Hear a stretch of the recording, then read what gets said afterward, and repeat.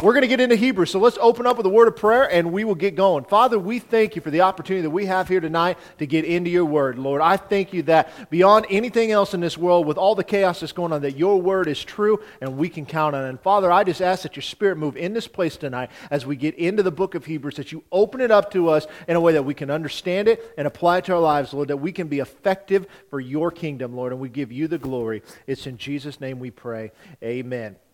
So, tonight is just going to be an overview of the book of Hebrews to give you an idea of the theme behind it, because we have to understand that before we get too crazy, too into the weeds with it. Now, one thing I will say is we are recording this. I had some people ask that if we would, that way if they couldn't be here, it'll be out online on iTunes and on the podcast and stuff like that. So that will be available. Hopefully we'll have this one up tomorrow if you want to go back and re-listen to it. So, another thing here, I just noticed that the PowerPoint apparently shifted my formatting, so these are going to be a little goofy on the first couple of slides, but that's okay. So the book of Hebrews, when we get into it, we break it down. What is the book of Hebrews about? It is about a better covenant.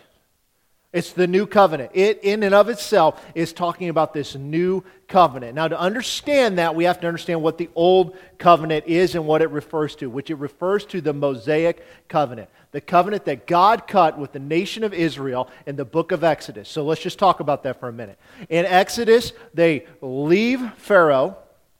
As a matter of fact, there is a documentary out called Patterns of Evidence that is talks about the Exodus itself and their escape and whatnot. Very, very well done, showing archaeological evidence and stuff, because they say that this event didn't happen. They can't find anything about Moses in history. They can't find anything about a nation such as the Israelites being in Egypt, especially at the time that they're saying. And so, anyway, great. It was on Netflix. I don't know if it still is, but it was on there. If you get a chance to watch it, I highly encourage it. He's got another one coming out next month, and I can't remember what that's about, but we're going to take a group of us there. So I'll give you more details about that. The bottom line here is we have a better covenant based on better promises. That old covenant was cut with the nation of Israel, saying it's where we get the 10 Commandments and things like that. That God says, Israel, you will be my people, I will be your God. You will be blessed, you'll have all of these things, but you got to do everything that I say to do. Do you agree? Israel says, yes, we do. God says, okay, cut the covenant, the 10 Commandments, that whole thing. Obviously, I'm just going through this quickly. And immediately as he comes down, they'd already broken the covenant. And they continue to break the covenant, and they break the covenant, and they break the covenant, and they continue to break the covenant. That, when it talks about the Old Covenant in the New Testament, when it talks about it in the book of Hebrews, that is what it's referring to. We call it the law. You can call it whatever you want. The bottom line here is that the covenant that in the book of Hebrews is talking about is based off the work of Jesus. So you had a breakable covenant between the nation of Israel and God with the Mosaic covenant. Here we have a covenant that is cut between the Father and the Son on our behalf. So can it be broken? No, because if it could be broken, that would make God a liar. The reason that the Mosaic covenant could be broken is because it was based off of what God said and what the nation of Israel could do.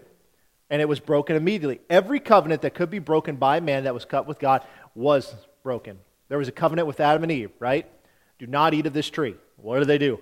Ate of that tree, so on and so forth. So this is a better covenant. We have a better sanctuary. We have a better sacrifice. And you'll see this. It gets into all of this stuff. It's got a very Jewish flavor. So we got Jesus as the new and better deliverer, talking about Moses and the contrast there. He's better than the angels. There's warnings, and these are the chapters. These are supposed to correspond with one another a little bit, and they're not doing that. I apologize. I will get that fixed, and I will have a sheet that I will print for you guys next week, so you don't have to try to untangle my mess here, but I will fix that. But the apostles are better than Moses, or an apostle that is better than Moses, a leader that is better than Joshua. You've got 5 warnings that are in here. And again, when we get into the context of it, you'll understand this more. And that we have a priest that is better than Aaron. Now, those are fighting words to the Jews, especially at this point, because the Aaronic priesthood was the priesthood of the high priest. So you had the Levitical priesthood, the Levites, but the high priest could only come from the family of Aaron, which was Moses' brother. And that high priest, on the Day of Atonement, we know what he would do, right? He would sacrifice on behalf of the nation, but he first have to sacrifice for himself. And that is making a contrast in the book of Hebrews about how you have man-made priests and a temple made with hands, and then you've got the great high priest who was the perfect offerer of the sacrifice, and he was the perfect offering. He was the sacrifice. So you got to understand that. Better covenant, better sanctuary, better sacrifice. There's a lot of practical applications in this, and then we get into the warnings and whatnot, and the hall of faith, right? By faith, God, or Abraham. By faith, this guy. By faith, that guy. It goes through all of this stuff, just what we call it, the hall of faith. All of these things are here important, and it's talking about endurance until the end. We talked about in the last series we were teaching on Sunday morning, is that, well done, thou good and faithful servant. And what is that referencing? It's referencing money. Here we talk about this endurance to the end. Because Hebrews, there is not a book, in my opinion, in the New Testament, I'm throwing Revelation out of the equation, that is more misunderstood and more argued about at all. And the reason for it is understanding the covenants that we have. We have to understand covenants. We also have to understand salvation and how one earns it. We're going to talk about that at the end today. So, when we get into this, what we need to understand is that we have all the epistles. The epistles are basically the entirety of the New Testament, with the exception of the Gospels, the book of Acts, and the book of Revelation. The epistles are written by the apostles. There are what we call Hebrew epistles. Okay? There's 8 of them. There's James, there's 1st and 2nd Peter, there's 1st through 3rd John, there's the book of Jude, and of course, the book of Hebrews. So, we need to look at this and say, okay, now why are these called Hebrew epistles? Well, the reason is because you got to remember who these guys were. James was the brother of Jesus, and he was the pastor of the church in Jerusalem. He's later killed for that. He was not a believer in Jesus until after the resurrection. Again, giving a little concrete evidence of the fact that Jesus really did die and really did rise from the grave. But being a pastor in Jerusalem, who do you think he's dealing with primarily? Jews. Jews. Who's the new covenant cut with? It's for the Jews. For the Jews first. 1st and 2nd Peter. Peter, again, dealt primarily with Jews. We only see him in Acts chapter 10 when he deals with Cornelius. But outside of that, and you know that he and Paul got into it, because he still was ignoring the Gentiles. 1st through 3rd John, you can read those at your leisure. Of course, the book of Jude has a reference to the book of Enoch. Lots of different things that are going on here. These are called the Hebrew epistles because they are written to Jewish believers, primarily. There's always going to be Gentiles in there as well. And let's just make sure that everybody's on the same page when we talk about our terms. We talk about Jewish and Gentile. If you were not born a Jew, that makes you a Gentile. That's it. So you've got an ethnicity thing. You also have a religious thing, because a Gentile could become a proselyte Jew, but in order to do so, they would have to forsake all their other gods and the nation in which they came from, and would come and be one with Israel. They would go to synagogue. They could go into the temple area, but not into the temple with the other ones. Now, and you'll see it argued that, listen, you need to treat these guys as if they were naturally born Jews, but they never really did. So all of these are the Hebrew epistles. Okay? Hebrews primarily is obviously what we're focused on, but what we want to look at here is what on earth is this and why. And so when we look at this, we got to do something that we call hermeneutics. You guys remember the term hermeneutics? We looked at that. Hermeneutics is a big fancy word. It's just how we interpret Scripture. So there's a couple of different ways that we do this. We call them exegesis and we call them eisegesis. Okay? Exegesis, E-X-E-G-E-S-I-S. Eisegesis, E-I-S-E-G-E-S-I-S. The two terms here are talking about, do we allow Scripture to interpret Scripture? That's exegesis. Or do we take the eisegetical approach where we have an idea and we go and what we do, proof texting? Now, we all do both in one way or another, whether we like to ever admit it or not, because we all have had an idea, and then we go and we kind of find proof text. You guys ever had a theological belief that you were wrong on at any point in your life, ever? Or am I the only one? I mean, surely I'm not alone. Right? We all had a belief that we held to that was incorrect, that we later get proven incorrect. And hopefully you've done that with Scripture. But if we take an exegetical approach, that means we're going to allow Scripture to interpret Scripture, and we're going to use that to build the basis for what we call theology. So whatever that belief is, it should be true from the Old Testament all the way throughout the New Testament. It should be able to stand scrutiny. No matter how you look at it, it should be consistent. So when we begin to look at the book of Hebrews, that is going to be very important. We know that the book of Hebrews is written to a Jewish family. Or not family, but a Jewish people. Why do we know that? Well, a couple of reasons. First thing that we can ask is, when we're doing hermeneutics, who wrote the book and who was it written to? We're going to start with who it was written to. It was written to the Hebrews. That's pretty simple. The name of it. It says that. So we know that it was written to them. It talks about to us, the fathers, the 12 tribes. It talks about all these things. Peter, in his writing, talks about the sojourners of the dispersion. These are all Jewish vernacular that are used about these believers. The Gentile world did not have the 12 fathers, the 12 tribes. They didn't have any of that kind of stuff. It is specifically referring to Israel. So, who was it written by? Who was it written to? In Hebrews chapter 13, verse 18, it says, "Pray for us, for we are confident that we have a good conscience in all things, desire to live honorably. But I especially urge you to do this, that I may be restored to you sooner." Now, we get into this, you're going to see a Christology here because there is a dilemma. The one thing that we have to understand is that the Jews at this time are believing Jews, born-again Christian Jews, are facing absolutely intense persecution. They are being killed. James, I believe, at this point that this is written, has already been killed. I believe. Don't quote me on that, but I think that's correct. We see Stephen in the book of Acts. He's killed. We know that Paul later is killed. So this is what's going on. He's talking about, I urge you this, that I may be restored to you. Whoever the writer of this was, is writing it in a way saying that I wish, because we believe that this person was in prison during the time that he wrote this. It is getting into some of the Greek language here.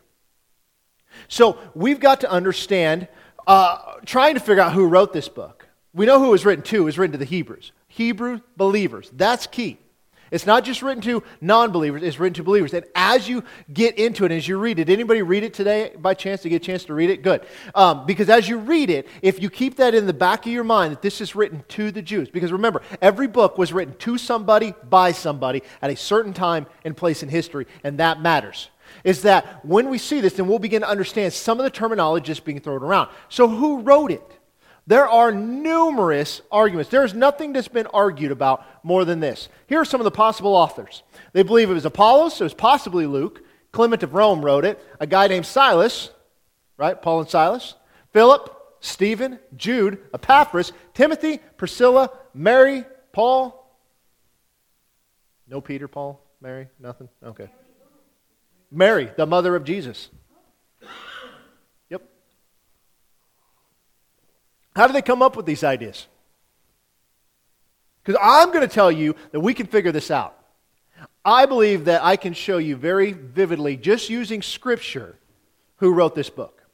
And I'll show you how we can do that.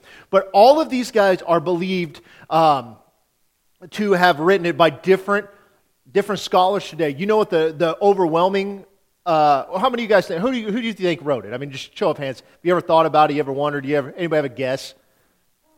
You say Paul, okay. Anybody else? You shaking your head no on Paul, or you're not? You say not Paul. Maybe Timothy, okay. Okay. Right now, Apollos is leading the way, currently, from what I can tell. Paul was believed for many years, and you'll see that here in a moment, but right now it's Apollos. It seems to be the overwhelming belief. There are a lot of people that really do believe that it was Mary. And so we can get this. What's that? Priscilla's another one. Yeah, absolutely. And because Priscilla educated Apollos.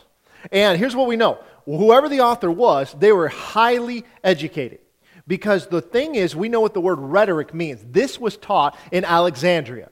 And it was the equivalent of a PhD today was to study rhetoric back then. They would do this up in Alexandria. And of course, where was Apollos from? He was from Alexandria. And that's why they think this, because there are over 20 different rhetorical techniques used throughout the book of Hebrews, and I'll kind of try to point those out as we go. We're not going to get off into the weeds onto that kind of stuff. This is stuff that people write their doctorates, dissertations on, are the different use of rhetoric in the book of Hebrews. Doesn't that sound like a fun paper? So, he was highly educated, or she was highly educated, whoever it was. The author knew the Old Testament and was a very powerful preacher of it. Because in Hebrews, it's 13 chapters long, it sums up the entirety of the Old Testament in a nutshell. There are 35 direct quotes that come out of the Old Testament, and there are another 34 allusions to the Old Testament. Now, who is somebody off the top of your head, off of this list, that you can think that could possibly be somebody who knew the Old Testament extremely well and could have written this book? Paul. Who else? Think of the book of Acts. Possibly Luke. Now, Luke's a Gentile. Luke likely did not know all the history of the Jews. We believe he's a Gentile. Some don't think that, but Apollos, yeah, absolutely. What about Stephen? Yeah. Book of Acts, Stephen, what does he do before he is stoned? He lays out an incredible message of how the Jews in their entire history had rejected every prophet that had sent to them, and now the Messiah was here, and they rejected him also. This is one of the reasons that you believe that it was Stephen. Now, I think Stephen died too early for this to possibly happen, but maybe. The other thing that we know about it, he was a leader, a Christian leader, who was extremely persecuted. And that list, you could pick anybody on that list with probably the exception of Mary, but we don't know. So, well, let's look at this. Who could it not be? We think Timothy, right? Let's look at this. Hebrews 13, verse 22. And I appeal to you, brethren, bear with the word of exhortation, for I have written to you in a few words. Know that our brother Timothy has been set free, with whom I shall see if he comes shortly. Does that sound like Timothy writing that? You'd think all these really smart people with all these letters next to their name would pick up on that, but they miss it. Yeah. There are a lot of people that believe this, but he's referenced in it, in the third person. So it obviously cannot be him. Now, the other one, as I said, it was Apollos. So let's look at Apollos here. In Acts chapter 18, verse 24. Now, a certain Jew named Apollos, born at Alexandria, where this rhetoric was taught, extremely well thought of school up there, an eloquent man and mighty in the Scriptures, he came to Ephesus. Now, Ephesus is where Timothy will ultimately pastor. Church of 50,000 people. This man had been instructed in the way of the Lord, and being fervent in spirit, he spoke and taught accurately the things of the Lord, though he knew only the baptism of John. So what does that mean? What did he know through the baptism of John? Repentance and salvation, right? That's what John taught. So he began to speak boldly in the synagogue. And when Aquila and Priscilla heard him, they took him aside and explained to him the way of God more accurately. What do you think primarily we're talking about here? Baptism in the Holy Spirit. And when he desired to cross Achaia, the brethren wrote, exhorting the disciples to receive him. And when he arrived, he greatly helped those who had believed through grace, for he vigorously refuted the Jews publicly, showing from the Scriptures that Jesus is the Christ. This is one of the reasons that people believe that it is possibly Apollos. Because he was a well-educated man from Alexandria, the place where this rhetoric was taught. He vigorously refused the Jews publicly. And however, when you get into the book of Hebrews, that is strong words that are being thrown out there. This is not some pansy preacher that we see on TV today. This guy is laying it out. And so that is one of the main reasons that they believe that is possibly Apollos. Others that are Priscilla, they suggest that Priscilla, because she was the wife of Aquila, there's really no evidence of that. We know that Timothy was with Paul, so I mean that's a possibility. The primary belief for a lot of years had been Paul. They really believed that it had been Paul. Clement of Alexandria, he lived from 152 to 215. He thought that Paul wrote the book of Hebrew originally, and he wrote it in Hebrew.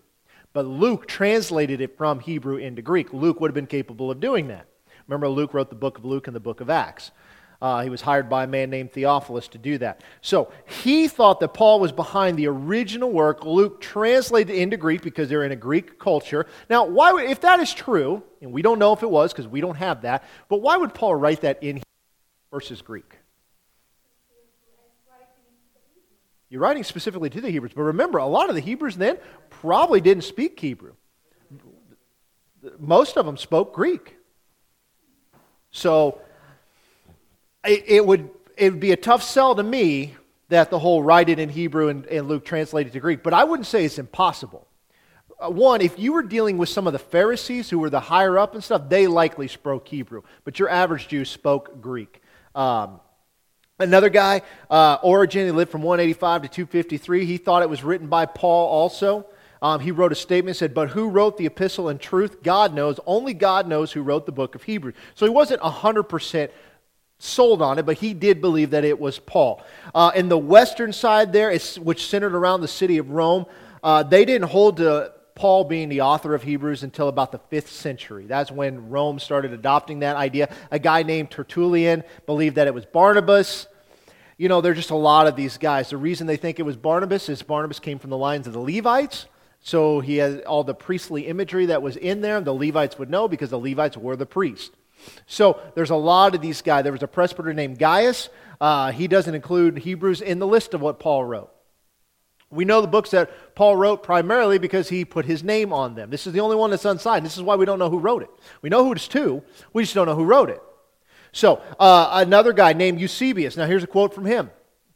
And as to the epistle to the Hebrews, he says that it is Paul's, but that it is written to the Hebrews in the Hebrew language, and that Luke translated it carefully and published it to the Greeks, that consequently there is found the same color with regard to style in this epistle and in the Acts. But that is not prefaced by Paul the Apostle with good reason, for, says he, as he was sending it to the Hebrews who had conceived a prejudice against him and suspected him, he very wisely did not repel them at the beginning by appending his name. This is Eusebius. Eusebius lived in the early 200s, I believe.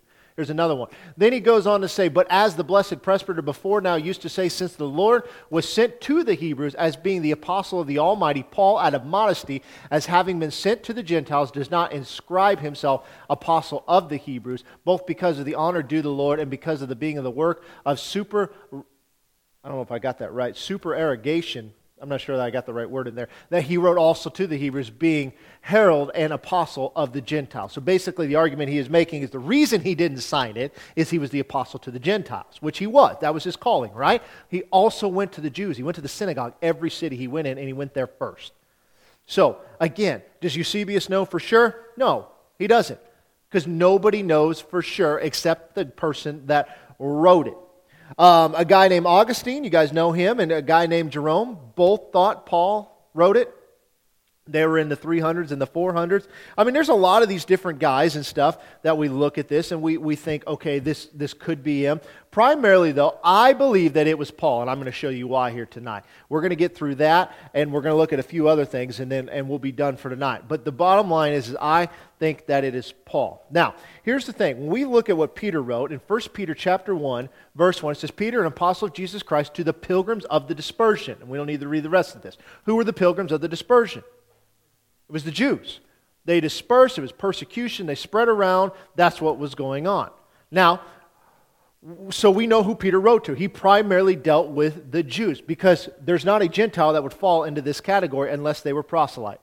Unless they had rejected everything, they might fall into that category. But realistically, if they weren't blood Jews, they were probably okay. In 2 Peter chapter 3, this is where it starts to get interesting. In 2 Peter 3, verse 14, it says, Therefore, beloved, looking forward to these things, be diligent to be found by him in peace, without spot and blameless, and consider that the long-suffering of our Lord is salvation, as also our beloved brother Paul, according to the wisdom given to him, has written to you. To whom? The Jews.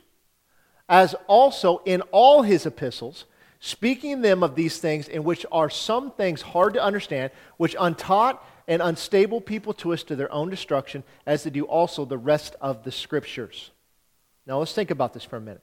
We know that there's a lot of false writing with what we call pseudepigrapha, written in the name of these people. Thessalonians is a perfect example of that. Because in Thessalonians, Paul is addressing the church of Thessalonica and letting them know, listen, Jesus hasn't returned. You did not miss the rapture. You're going to be fine. That's just an example. So Peter here is saying, again, let's look at this here. Paul, according to the wisdom that was given him, has written to you, and who is he dealing with? The Jews. Go through his epistles. Which ones were addressing the Jews? Really none of them, specifically. Okay? Speaking of them, which untaught and unstable people twist to their own destruction, as they do also the rest of Scriptures. Now you notice what Peter is making an allusion here. The writings of Paul are looked at as Scripture. Now, what's one of the arguments we hear against the New Testament? Is it was put together by man, in about the 4th century with the Council of Nicaea. I believe that was that one, right? And they got together and said, okay, let's put these books in. We want them. Well, according to Peter, everything that Paul had written, which we have record of in the New Testament, was already looked at as Scripture because he's referencing his writings there. You guys see what I'm saying? I want to make sure that's very clear. So that whole thing can be debunked simply from Scripture. Paul talks about Luke's writing somewhere about it being Scripture. You guys with me so far? Okay, let me show you why I think that it is Paul that wrote this. We're going to look at 2 Thessalonians chapter 3. This is the end of the second letter of the Thessalonians. It says, now the Lord of peace himself give you peace always and everywhere. The Lord be with you all. The salutation of Paul with my own hand, which is a sign in every epistle, so I write, the grace of our Lord Jesus Christ be with you all. Amen. Now, what did he just say? We don't need to get in all the Thessalonians books to figure this out. What is a salutation? It's a reading, right. He's ending the letter. The salutation of Paul with my own hand, which is a sign in how many of his epistles? Every one of them. Well, what is the salutation? The grace of our Lord Jesus Christ be with you all. Amen. He says it's in every epistle that I write. You guys see what I'm saying here? Let's go through these. How many epistles did Paul write that we know for sure? 13's the number. 13's the number. In case you didn't know, that leaves this book out, the book of Hebrews. All right, let's look at this. Romans 16:24. The grace of our Lord Jesus Christ be with you all. Amen. Written by Paul. We know that, right? Because he signed it. 1 Corinthians 16:23 and 24. The grace of our Lord Jesus Christ be with you. My love be with you all in Christ Jesus. Amen. That's another one. There's another one. 2 Corinthians 13. The grace of the Lord Jesus Christ and the love of God and the communion of the Holy Spirit be with you all. Amen. He's getting a little wordy here on us. It's his third closing, I guess. Galatians 6. Brethren, the grace of our Lord Jesus Christ be with you in spirit. Amen. Ephesians 6:24. Grace be with all those who love our Lord Jesus Christ in sincerity. Amen. Philippians 4:23. The grace of our Lord Jesus Christ be with you all. Amen. Are you guys picking up on a trend? I'm not done. Colossians 4:18. This salutation by my own hand, Paul, remember my chains, grace be with you. Amen. Whose hand? Paul's hand. That's 1 Thessalonians 5:28. The grace of our Lord Jesus Christ be with you. Amen. We've already read 2 Thessalonians. Let's go on to Timothy. 6:21. By professing it, some have a straight concerning the face, grace be with you. Amen. 2 Timothy 4:22. The Lord Jesus Christ be with your spirit. Grace be with you. Amen. How about Titus? All who are with me greet you. Greet those who love us in the faith. Grace be with you all. Amen. How about Philemon? Just to not leave it out. The grace of our Lord Jesus Christ be with you, with your spirit. Amen. Do we see a trend here? He said that my salutation, which is on all of my epistles, right? Which we just went through all 13. We didn't leave any of them out. Every single one of them. What does Hebrews say? Grace be with you all. Amen. Boy, that looks like Paul's writing to me. Now, does that mean that that is Paul's writing? Not necessarily.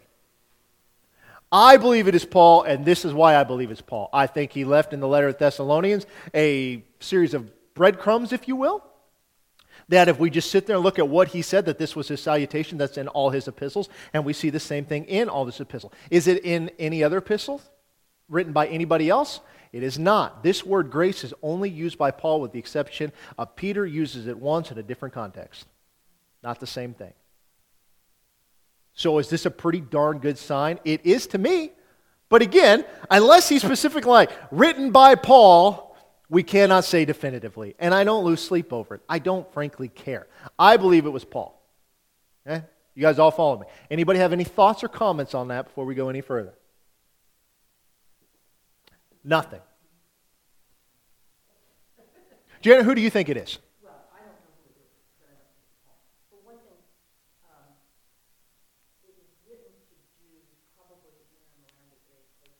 Mm-hmm. Yep. Right. And the Jews in that area are being persecuted by Jews. Yes. Unbelieving Jews. Jewish believers are being more persecuted right. by Jews than by outsiders. Mm-hmm. So Paul is talking, he's aware of all that around that area, but he's probably in what, Uh, He was there during this time. This would be around the time that he's in prison. right. And we tend to think that whoever wrote it was in prison or in some sort of a persecution during that time where it was. You know, it's not, he's not, and then the other thing I read was that this probably wasn't an epistle. This was probably a sermon. A lot of people look at it as a sermon. Transcribed and sent Yeah, to the Jewish church. possibly. It's possible. Well, and that's just the thing. It has that salutation, which is the marker of Paul, and not used by anybody else. Now, again, somebody being highly intelligent picking up on that may have put it in here. So I will not say definitively. I do believe it is Paul. We don't care. It's in the Bible. There's a reason that it's there. So this is Paul's personal mark. Okay? This is primarily what we're looking at. So you guys follow me on that. We do not know who wrote it. This is the only book that we don't know who wrote it. In the New Testament, I should say.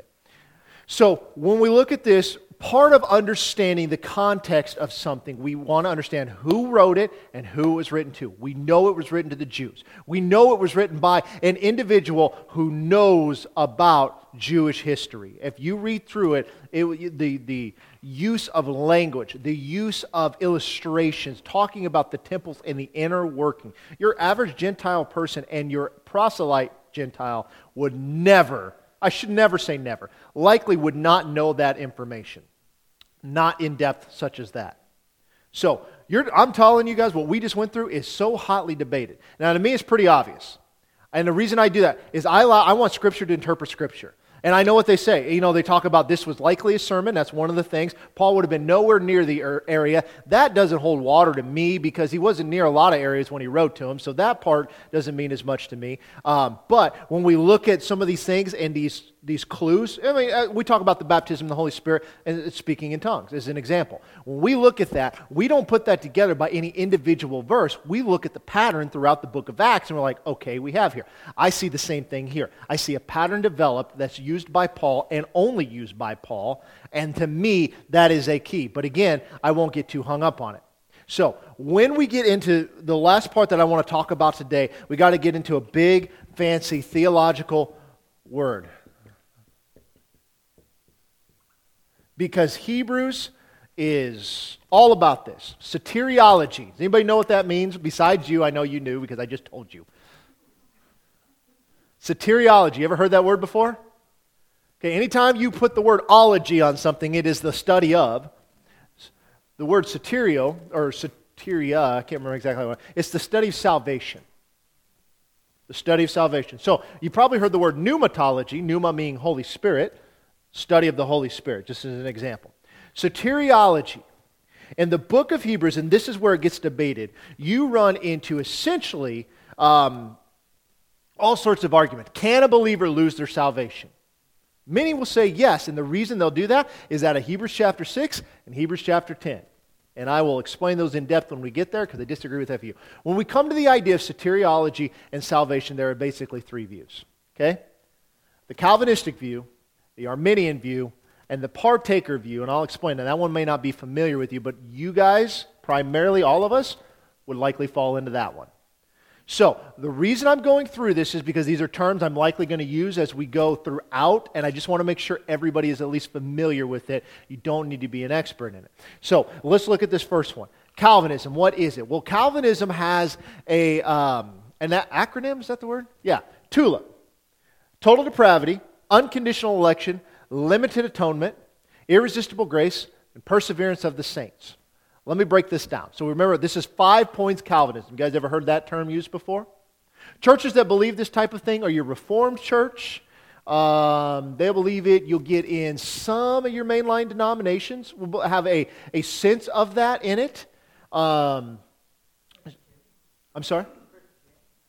Presbyterians. Yeah. Oh, that's a perfect one. Presbyterian. Yeah. Yeah. So, I'll explain this, what these words mean. The total depravity of man, that means man has nothing in them that is good. Nothing. Okay? You bring nothing to the table when it comes to the idea of salvation at all. Unconditional election means that God chooses who is going to be saved, and on the flip side, He also chooses who is going to be damned. And you have no say in it. What's that? Predestination. You get no vote in it. If God chose you to go to heaven, you will go to heaven. If He chose you to go to hell, you go to hell. All right? That's not a biblical thing at all, but we'll get into that later.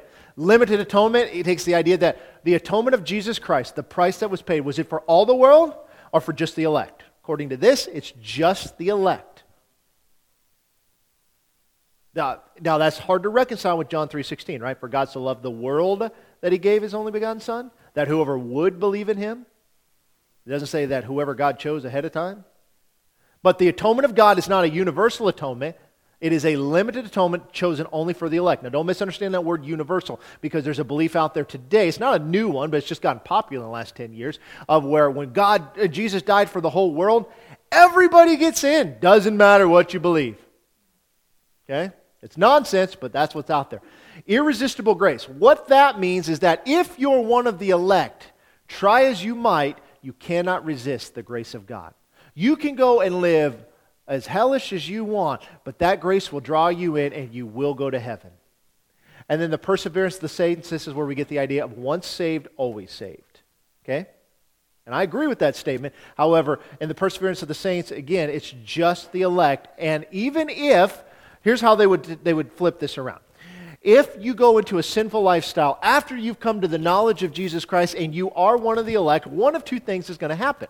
A, is it doesn't matter because you're one of the elect and you're going to get in no matter what you do. Or B, you weren't one of the elect, you just thought you were, and so you were never saved to begin with. You guys follow me on that? Are there any problems with this idea? I know I'm not painting it very rosy. That's because I vehemently oppose this. If you didn't know this, I found this out during God and Man. There is a gentleman that was from here that was one of the most well-known Reformed authors of his time, Loraine Bettner. I bought his book after I found out about it, as a matter of fact. He had books that went all over the world. He was from Rockport. He died in 1991 or 1992. He was a well-known Reformed theologian. Yeah, so you knew about him. I had never heard of him. Anybody else ever hear of him? Loraine Bettner.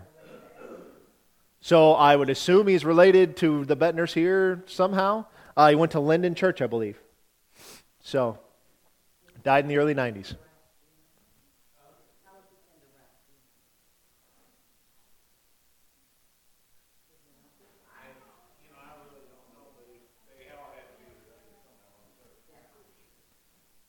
So, that's in a nutshell of Calvinism. Everybody understand that, the basics of it. We're not going to get into the weeds too much on it, but I want you to have just an overview of it. Just remember Tulip. There, of course, are just like there are any other belief out there. There are offshoots of each one. They would call themselves Calvinists, but not 5-point Calvinists. So they'll take, I like 2 out of 3, I like 3 out of 5, I like this one, not that one. John Calvin, this is what he believed. One thing to know about John Calvin, the guy that started, he was extremely anti-Semitic. He hated the Jews. He thought they were a weed to the earth and that they were the ones that killed Christ. Who killed Christ? You and I did. You and I did. All right, so that's Calvinism in a nutshell. Let's look at Arminianism. In Arminianism, they believe that their justification can be lost, that believers are in danger of losing their salvation as a result of sinful behavior, that the believer's eternal security rests in Christ's work and the individual decision to continue in the faith and not fall away. Works plays a key role in the retaining of salvation. Is that a biblical statement? It is not. It is not. Well, it smells of Catholicism, right? They probably believe something like this. So it is faith plus works. Yes?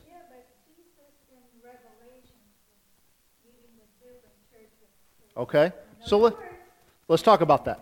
Let's talk about that, okay? So we've got 3 terms that we've got to look at underneath of soteriology and the book of Hebrews. The first one is justification.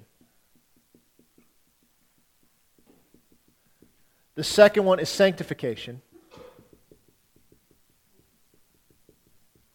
The last one is glorification.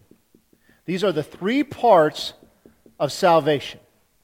When a person is born again, and I know most of you guys know this, but just so everybody's on the same page, we are justified. Janet's got a great term. She says, just if I never sinned. I love that because it's exactly what it is. We, at this point, when we are born again, we are now separated from the penalty of sin. Because Jesus took that penalty on himself at the cross, thus defeating death. And how do we have death?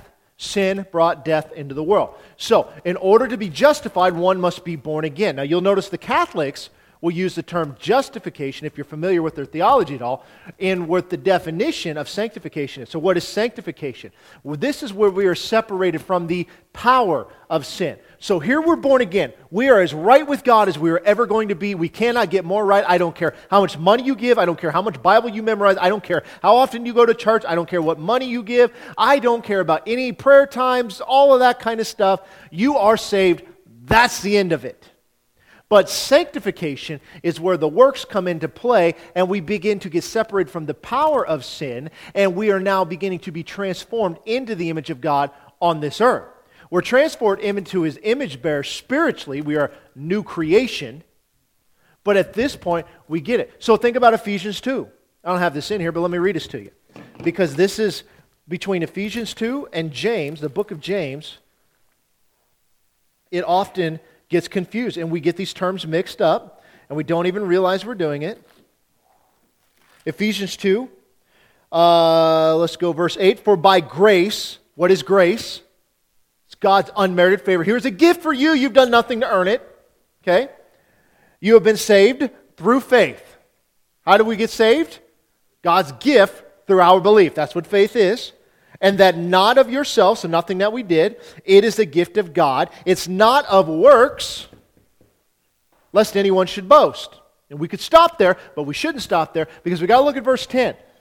For we are his workmanship, created in Christ Jesus for good works, which God prepared beforehand that we should walk in them. We're created for good works, not by good works. In James chapter 2, I believe it is. Let me get over there real quick. Let's see if I can find that real quick. James, come here, James.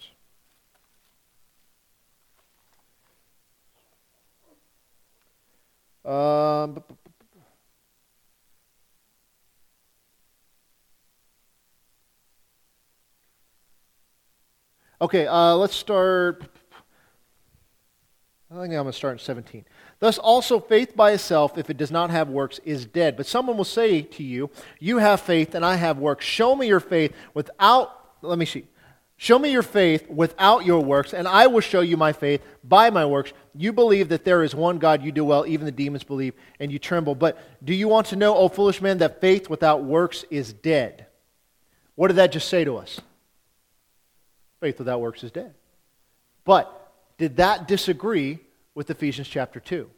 Now your default answer is going to be no, because you know it can't. It's not supposed to, right?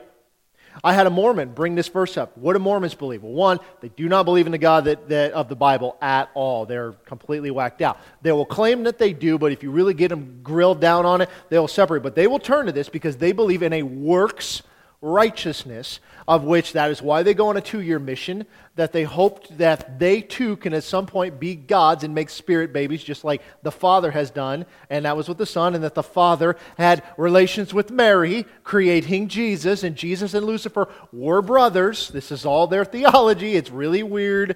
I know it does not come from the Bible. But they will say, you see, if you do not have works, you do not have faith. Is that what it said? No. It says, you show me your faith by your works. By the things you do are a result of the faith that you already possess. In other words, it said nothing about salvation. It's talking about my beliefs are done as a result of the change that is within me. That lines up scripturally. We aren't saved by good works. We are saved to good works. We are saved for good works that were preordained for the foundation of the world. Not saved by them. We are only saved by one work. That was the work of Jesus. That was it. You guys following me? Is anybody confused on this? Because I know it can get into the weeds a little bit, and I don't want to do that. So here, we're saved from the penalty of sin. Here, we're saved from the power of sin. Sin no longer has control over us. The last one is we are saved from the presence of sin. That when we are glorified into the eternal salvation of God, that sin will no longer be around us. You guys following me? So, these are the three terms. As I said, the Catholics, Roman Catholics, because you guys realize that we are all Catholic. Catholic means universal. It's the Church of God. Roman Catholic is what we got a problem with, because that has left biblical grounds many, many years ago. They will take the justification terminology and put it on the sanctification definition, or the word, I should say. So in other words, they'll take this word and put it on the definition of this word. So they'll say that we are saved by our good word. Yes, Jesus died, but you realize that every time they take communion, they call it the Eucharist, they believe that they are sacrificing Jesus again for the sins that had happened. That through what they call transubstantiation, that bread and that wine become the actual body and blood of Christ that we must consume, because Jesus said, I am the bread. This is my body. It says, this is my blood. They say, see, it actually is his body and his blood. And then I asked them, like, well, what did he mean when he says, I am the door? They don't have an answer for that one. I don't know what they do with that. So, but these are it. So again, when we look at this, we got to understand it. How are we saved? It's the new covenant that the Father and the Son cut amongst themselves on our behalf. What do we do for it? Not a darn thing.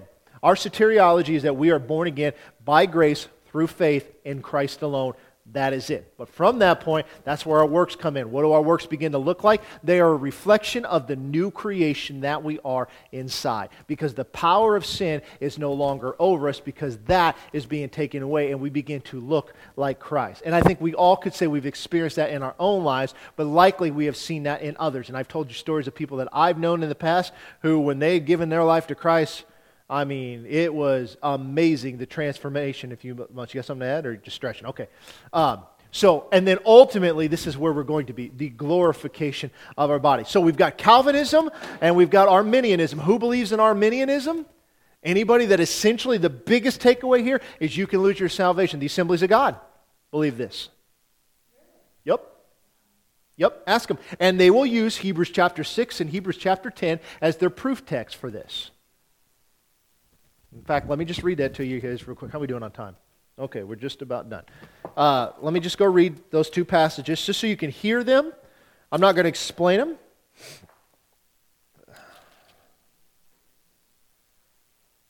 I got to find it.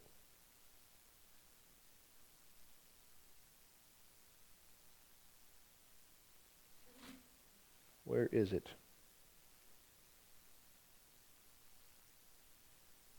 Okay, Hebrews chapter 6, verse 4. It is impossible for those who were once enlightened and have tasted the heavenly gift and have become partakers of the Holy Spirit and have tasted the good word of God and the powers of the age to come, if they fall away, to renew them again to repentance, since they crucify again for themselves the Son of God and put him to an open shame.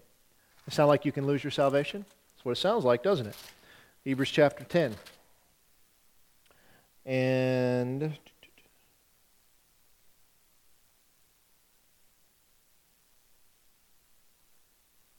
find it.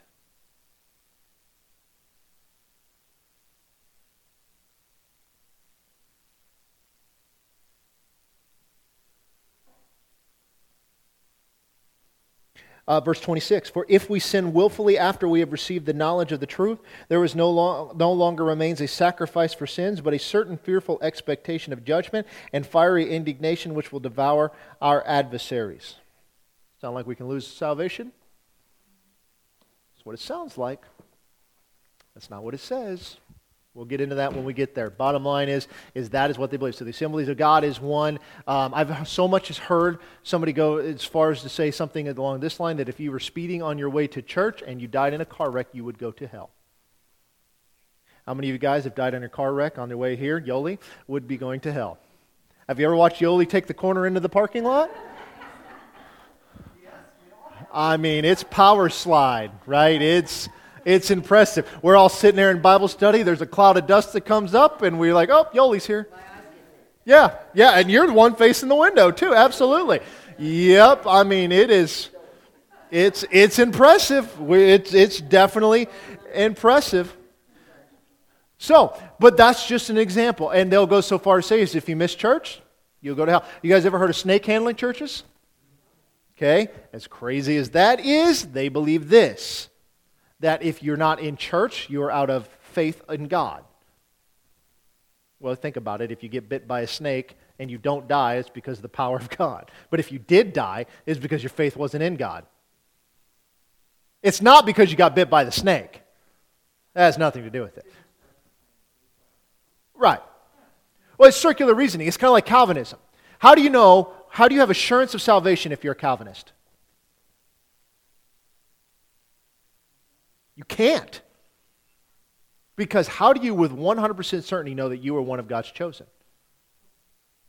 Now, they will talk a big game. And again, don't misunderstand me. There are some really good believers that have some incredible teaching. John MacArthur, Calvinist. I disagree with a lot of what he says, but he has got a brilliant mind when it comes to Scripture on a lot of things. But it comes from that Reformed camp. So he's not a guy that I recommend, hey, go pick up all his books. But I mean, he's an example. He's got some great stuff, but, on the gifts of the Spirit, he is way out to lunch and on, obviously, this Calvinistic idea. What assurance? Why would you go and do evangelism? Because nobody's wearing a t-shirt that says, I'm one of the elect. Who are the elect? Who is the chosen people of God throughout the entirety of Scripture? When did that change? Exactly. That's my point. It should be able to stand scrutiny throughout the Old Testament and the New Testament. We don't get these just new concepts out of the blue. The idea of salvation and things like that wasn't just completely out of the blue new concept. It was prophesied. It was spoken of in the Old Testament. So, again, we should be able to have this all the way throughout. So, that's Calvinism, that's Arminianism. We get an idea. Let's talk about this last one, we'll be done. We call this the partaker. I don't know who came up with this term. We believe in eternal security. That means that because our salvation is not based off of anything that we do, then what can we do to make it go away? If you can't be good enough to earn it, how can you be bad enough to lose it? This is why I do believe in eternal security. However, I would not be so hard-hearted to say that if somebody chooses intentionally to walk out of the covenant with God, saying, God, I now reject you, I don't want your salvation, all that, I don't know that I'd go so far to say that that would take them out or wouldn't take them out. I'm gray on that area. But you can't sin your way out of it. Let's put it that way. Because you did not do good works to get your way in it. You guys with me? You're thinking. The unpardonable sin. Can we commit the unpardonable sin today? Can we commit the unpardonable sin today? In today's day in history? How? If that's the thing, but it wasn't just the rejection of Jesus. It was a national thing when the Messiah was on the earth and they were calling the works of the Holy Spirit the works of Satan. I don't think we can actually even commit the unpardonable sin today. But if we can, it is the rejection of Jesus. If we can. And again, it doesn't specify specifically. What's that? But you would have, right. But I'm talking throughout life. Like I just completely reject Jesus. I'm never going to turn away and stuff. Right, and I agree with you. See, I think the unpardonable sin, again, this is a lot of church stuff that gets blown out of proportion through time. Look at what it was. It was the Pharisees who should have known better. Nation of Israel was judged as a result of not recognizing the Messiah. That's why the temple was destroyed in 70 A.D. Jesus said this was going to happen. He cried as he walked in there because he was so heartbroken, because they should have known. Nicodemus is getting in trouble as a Pharisee, as a teacher of the law, because they did not know the things that Jesus was talking about, and he should have. And then they're calling the very works of God the works of Satan. Now, why is that a big deal? Because of the 4 messianic miracles that he had performed, that were a sign to the Jews that only the Messiah could do this, and he did them, and yet they still said and rejected him. I don't think we can commit the unpardonable sin today, because I think that it was something specifically to them in that time. It couldn't be done again today. Right. Absolutely they did. Because they knew they were living under the judgment of the unpardonable. Absolutely. They knew Jerusalem, they knew there was going to be physical death. Yep. They had been cut off. Now, was their relationship cut off? No. Right. But those Jews knew what the unpardonable sin. Yeah. That they understood, these Jewish believers. Yeah. There's an unpardonable sin that had been committed By the nation. They did it. It's like when we read Revelation and we're like, guys, come on. After all of this, you still throw your fist against God? It correlates with before they went into the promised land, and they were given the let's go in and Yep. big button take names. And two of them said, yeah, no problem. Right. And they went with the other one. Right. And they did the same thing. Exactly. They committed the unpardonable. Absolutely. They had to die in the wilderness. Absolutely. It's God, I know this is what you said, but absolutely, it's all through history. So it's no doubt. But the Pharisees should have known better. And it wasn't that they didn't know. They were on purpose denying what was right in front of them because they were paying off the guards at the tomb. They were trying to kill Lazarus because he was evidence that this is the Messiah. Remember, that's the whole fourth day miracle of raising the dead. You know, that when they believed that the spirit of the man stayed with the body until the third day, and Jesus waited, and he said, it's better for you that I wait than we go right now. And this is on the fourth day they go, and they say, don't open it, it's going to smell in there, which it would have smelled in there. And Jesus cried, but he goes in there and he does it, proving, again, that he was the Messiah. So that's part of it. Well, the difference between this and the other views, and this is where I fall, and I bet most of you guys fall here. We believe in eternal security. We believe that you might be able to consciously choose to get out of that covenant. I will grant that. I think it's not likely, but I would grant that. There's a distinguish between entering and inheritance. And what I'm telling you is that is what the book of Hebrews is talking about in Hebrews chapter 6 and Hebrews chapter 10. Not the rejection and that we don't get in, but there is a reward system set by God. Those crowns that we throw at the feet of Jesus don't come from anywhere. You see, there's a difference between entering into his kingdom and the inheritance we get as his children. You guys following me? Yeah.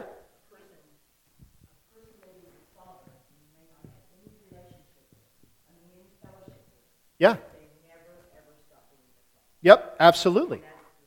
Well, and so the word that you're talking about is medikoi, which is where we get the idea of a partaker as a true child of God, is obligated by God to persevere. These are Paul's words, but he might not, right? Persevere in the faith. Finish your race with joy. All of this stuff. If he doesn't, it never says he forfeits his salvation.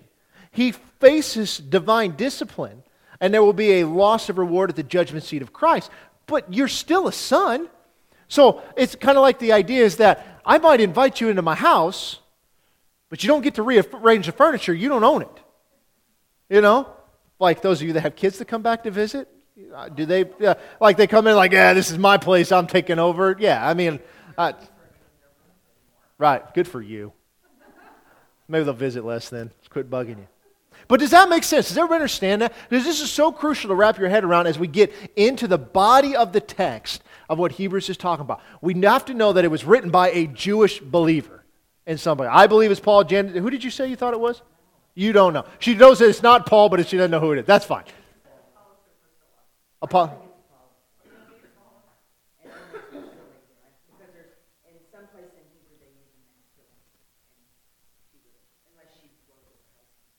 Well, and possibly, but even, I mean, even with for my thing with Apollos being from Alexandria, when you've got Clement of Alexandria saying he didn't write it, that was written by Paul, that's another guy that, right, it's like from there. The people in Alexandria didn't think the guy from Alexandria wrote it. I mean, I don't know about you, but if we had somebody famous from Rockport, we're gonna claim him for everything. Or we had Lorraine Bednar, good for us, yeah. So I'm sure he was a great guy. This is the Greek word here that we use for the word partaker, believer, something like that, medikoi. Anyway, but again, looking at this and understanding it, going in the context by a Jewish person to Jewish believers in the faith, contrasting the old covenant with the new covenant, the temple, the sacrifice, the priesthood, with who is our great high priest, who was the ultimate sacrifice that paid the price for us that we could be justified. There is no longer a sacrifice for sin. So go and kill all the animals you want. The sacrifice has been paid. You can't go back to this old system. What I'm telling you is the reason that is being said is because these people were facing such intense persecution that just to get along, and they're getting persecuted by the Jews, by their brethren, that they wanted to just start sacrificing again just to get these people off their back. And that's what's going on. And so, as we get into this and we get into the body of the text, that's the context that we have to understand, is this is what's happening here. And if you can keep that in mind as you read it, you will have no trouble with this book. One more thing I'll say on that, and then I'll stop. There are 13 chapters in the book of Hebrew. If you want to take any idea out of the book of Hebrews, you need to read all 13 chapters to catch the context of what's being said. In some of Paul's writings, you can say, oh, if I read these 2 chapters, here's this topic, and then he goes on to this topic. That is not true of Hebrews. Start to finish, it is one continual letter. May have been a sermon as preached. We don't know for sure. All we know is that if you want it in context, you got to read the whole thing. So if somebody comes to you with Hebrews 6 and says, hey, well, this says we can lose our salvation. Okay, good. Go start at 1, and when you get done with 13, come talk to me again. Because that's the only way you're going to get it right. There's no other way. Any questions, comments about tonight? Anything at all? I know that was a lot. Anybody's head hurt yet? Well, we won't go there. Any prayer requests? Anything we can be praying for? My niece is in medical and she's coming up on a very difficult loss. It was with cadaver. It was very, very difficult. So please keep her in your prayers that she will be successful. Okay. Yeah. Keep that. Guys, keep Isaac in your prayers. He needs our prayers. He's just struggling down there. Part of it is loneliness. Financially he's struggling. He just pray that God gets a hold of him. He finds another job that pays more than what he's making now. Just be praying for him. He just needs our prayer. He's doing okay. We had a great time down there with him, but he needs our prayers. So, and if you guys get a chance, reach out to him. Just hearing from people back home just means the world to him. So if you get that opportunity, please do that. So if there's no other questions and stuff, then let's pray and we will go home.